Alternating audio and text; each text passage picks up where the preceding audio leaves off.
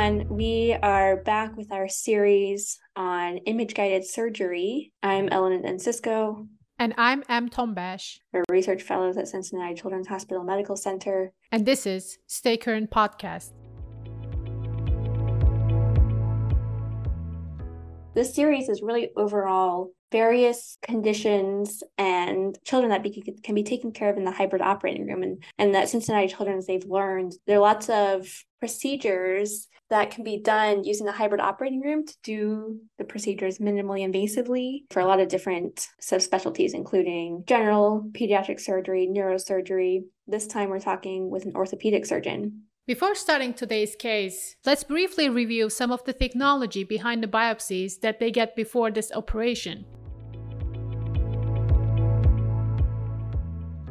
Let's hear it from Dr. John Riccadio. He's an interventional radiologist and the director of Interventional Radiology Research and Innovation Lab at Cincinnati Children's Hospital. Before we had Expert CT or Expert Guide, which we have in our interventional suites and in the hybrid OR. Expert Guide is a technology that uses imaging, typically fluoroscopy and 3D images from CTs or MRIs to help clinicians perform percutaneous procedures more accurately. Neil would do these under CT guidance in the main radiology department. Previously, biopsies were typically done under fluoroscopy and kind of guesswork, according to Dr. Johnson. And that progressed to using CT scans around the late 80s, where interventional radiologists like Dr. Johnson took a patient down to the main radiology department. We'd try and clean the floor and clean the stuff off the table, and it wasn't a sterile environment. It was a sort of a clean environment.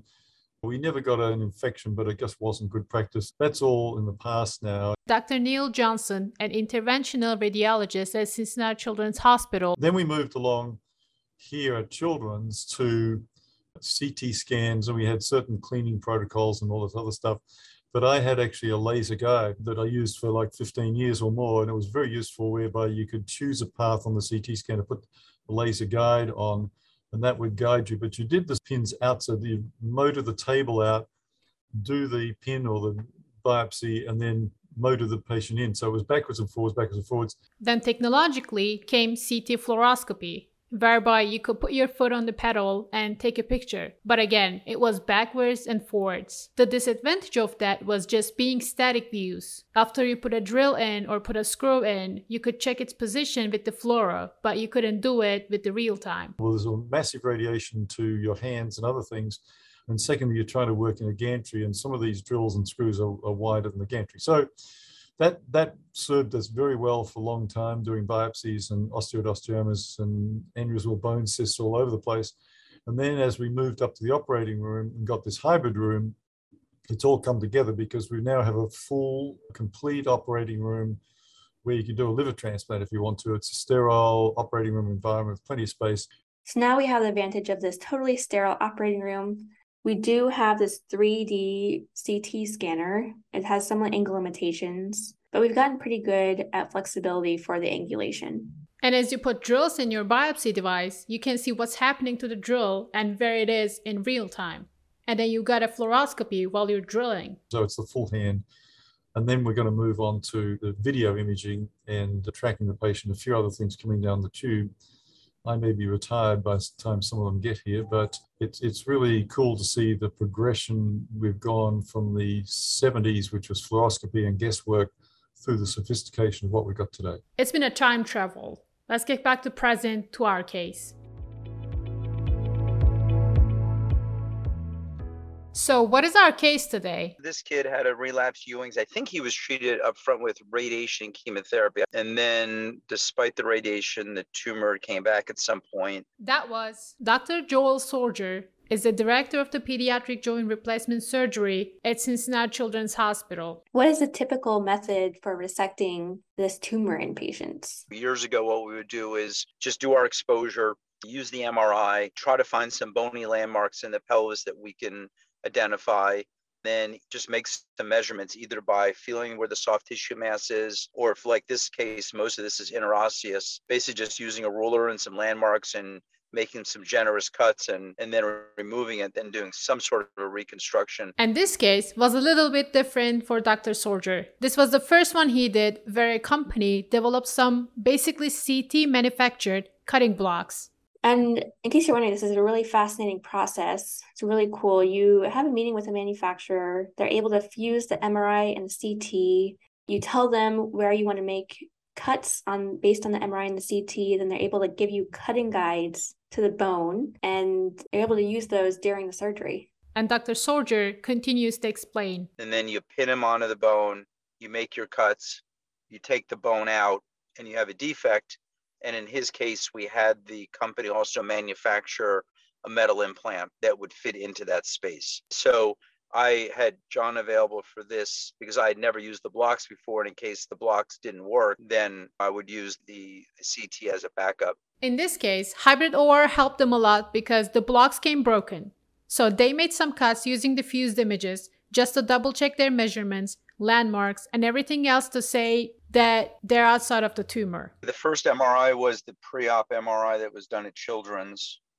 And that shows basically that mass above the acetabulum with really no soft tissue component to it. And on the screen here, you can see the planning CT. And then they fuse the CT and the MR together. You basically sit down with them and say, these are where I want to make my bone cuts. Or I want 3 centimeters around the tumor. They'll put a bubble around the tumor at 3 centimeters. And then they use their design equipment to determine where those cuts need to be made. So you can see the piece that's they're holding is what they're going to remove from the pelvis. And on the other hand, the left hand, is what the residual pelvis will be after that piece is removed. And this is all generated by a 3D printer. That's the model. And the cool thing about it is that model can fit into any defect because the model is made for the defect. The screws are all planned out by myself and the engineers to where we want to target them, because some of the screws go up close to the sacrum. And so you have to make sure they're targeted properly so you're not in the neural foramen.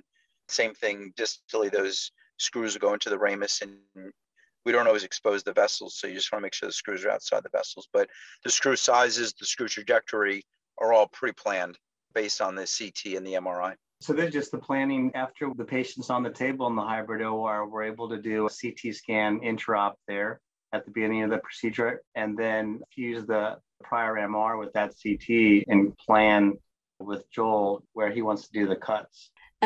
So this is just showing the acquisition of the CT scan. The patient was on their side, as you can tell. The CRM rotated around the patient, acquired the images, and then so basically you generate the CT images. And then we do our exposure just like we normally would for a pelvis resection. Once we get our exposure, normally we would find a bony landmark we could key off of, or maybe the soft tissue mass, just make some cuts. We did the CT scan after soft tissue exposure and then fuse the MR to that CT and with the patient in that kind of decubitus position. So in this case, we did the exposure, we put on the blocks. The blocks come with holes for pins.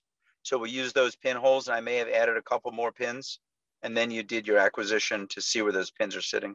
We usually have them exposed first because there can be a lot of motion when they're exposing. That was Nicole Hilvert. She is the manager of Translational Research and Simulation Lab at Cincinnati Children's Hospital. And that will help us with our guidance later. We don't want to move the patient. Yeah, so it's important, obviously, once you do the scan that the patient doesn't move. So they've got to be taped down pretty well, and they've got to be under thorough, proper anesthesia and the whole thing. It becomes very important in other areas of the body, such as the chest, which we've talked about previously. There's a podcast on that. The pelvis is a little bit more rigid and doesn't tend to move, so they can't be moving even a few millimeters. Otherwise, the scan doesn't know where the patient's moved to and is subject to errors. Intraop-acquired CT scan and MR can be viewed at either side by side or fused together over each other. In addition to looking at them in a traditional planar fashion, we can look at them with a 3D rendering. The scanner has the ability to some navigational capabilities, so you can plan a target point and an entry point. Joel basically advancing this pin over the graphics that we planned to get the pin at the cytic notch where we wanted to on the CT scan, which is going to help, I believe, as a starting point for one of his cuts. And then here we're showing what it looks like after you take it out. Yeah, that's the specimen.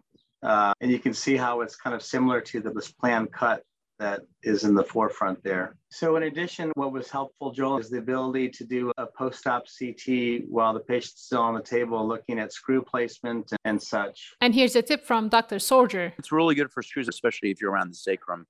It helps a lot. So I guess overall it sounds similar to localization using this process. Being able to do it in the hybrid operating room saves time and transportation for the patient. Yeah, well, I think it can be different for each individual case. You can take advantages of the hybrid OR for, preoperative imaging. You can fuse things as needed. You can use it for some navigational capabilities, and certainly you can use it for intra-op checkup as well as post-op. I think on the whole spectrum of the hybrid guidance, some of the things we do, we couldn't do before safely. That's one side.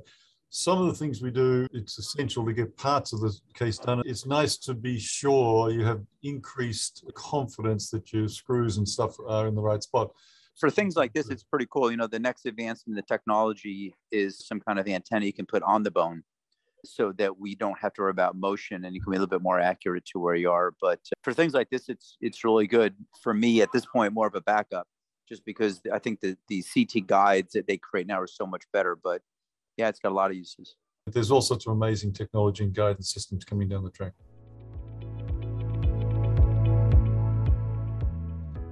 Okay, awesome. So super cool way, like we said, the hybrid operating room can be used for and by a number of different specialties to improve patient care in terms of, being able to do things as minimally invasively as possible and as accurately as possible. In this case, we took a patient with relapsed Ewing sarcoma and were able to resect and repair their pelvis using this amazing technology that harnesses the power of both CT, MRI, 3D printing. Don't forget to subscribe to our YouTube channel, leave us a comment, a rating on Apple Podcasts, Spotify, wherever you're listening. And as always, don't forget to download the Stay Current in Pediatric Surgery app. It's on the Apple App Store, Google Play Store. Until next time, I'm Ellen and Cisco. And I'm Am Tombash, and this is Stay Current Podcast.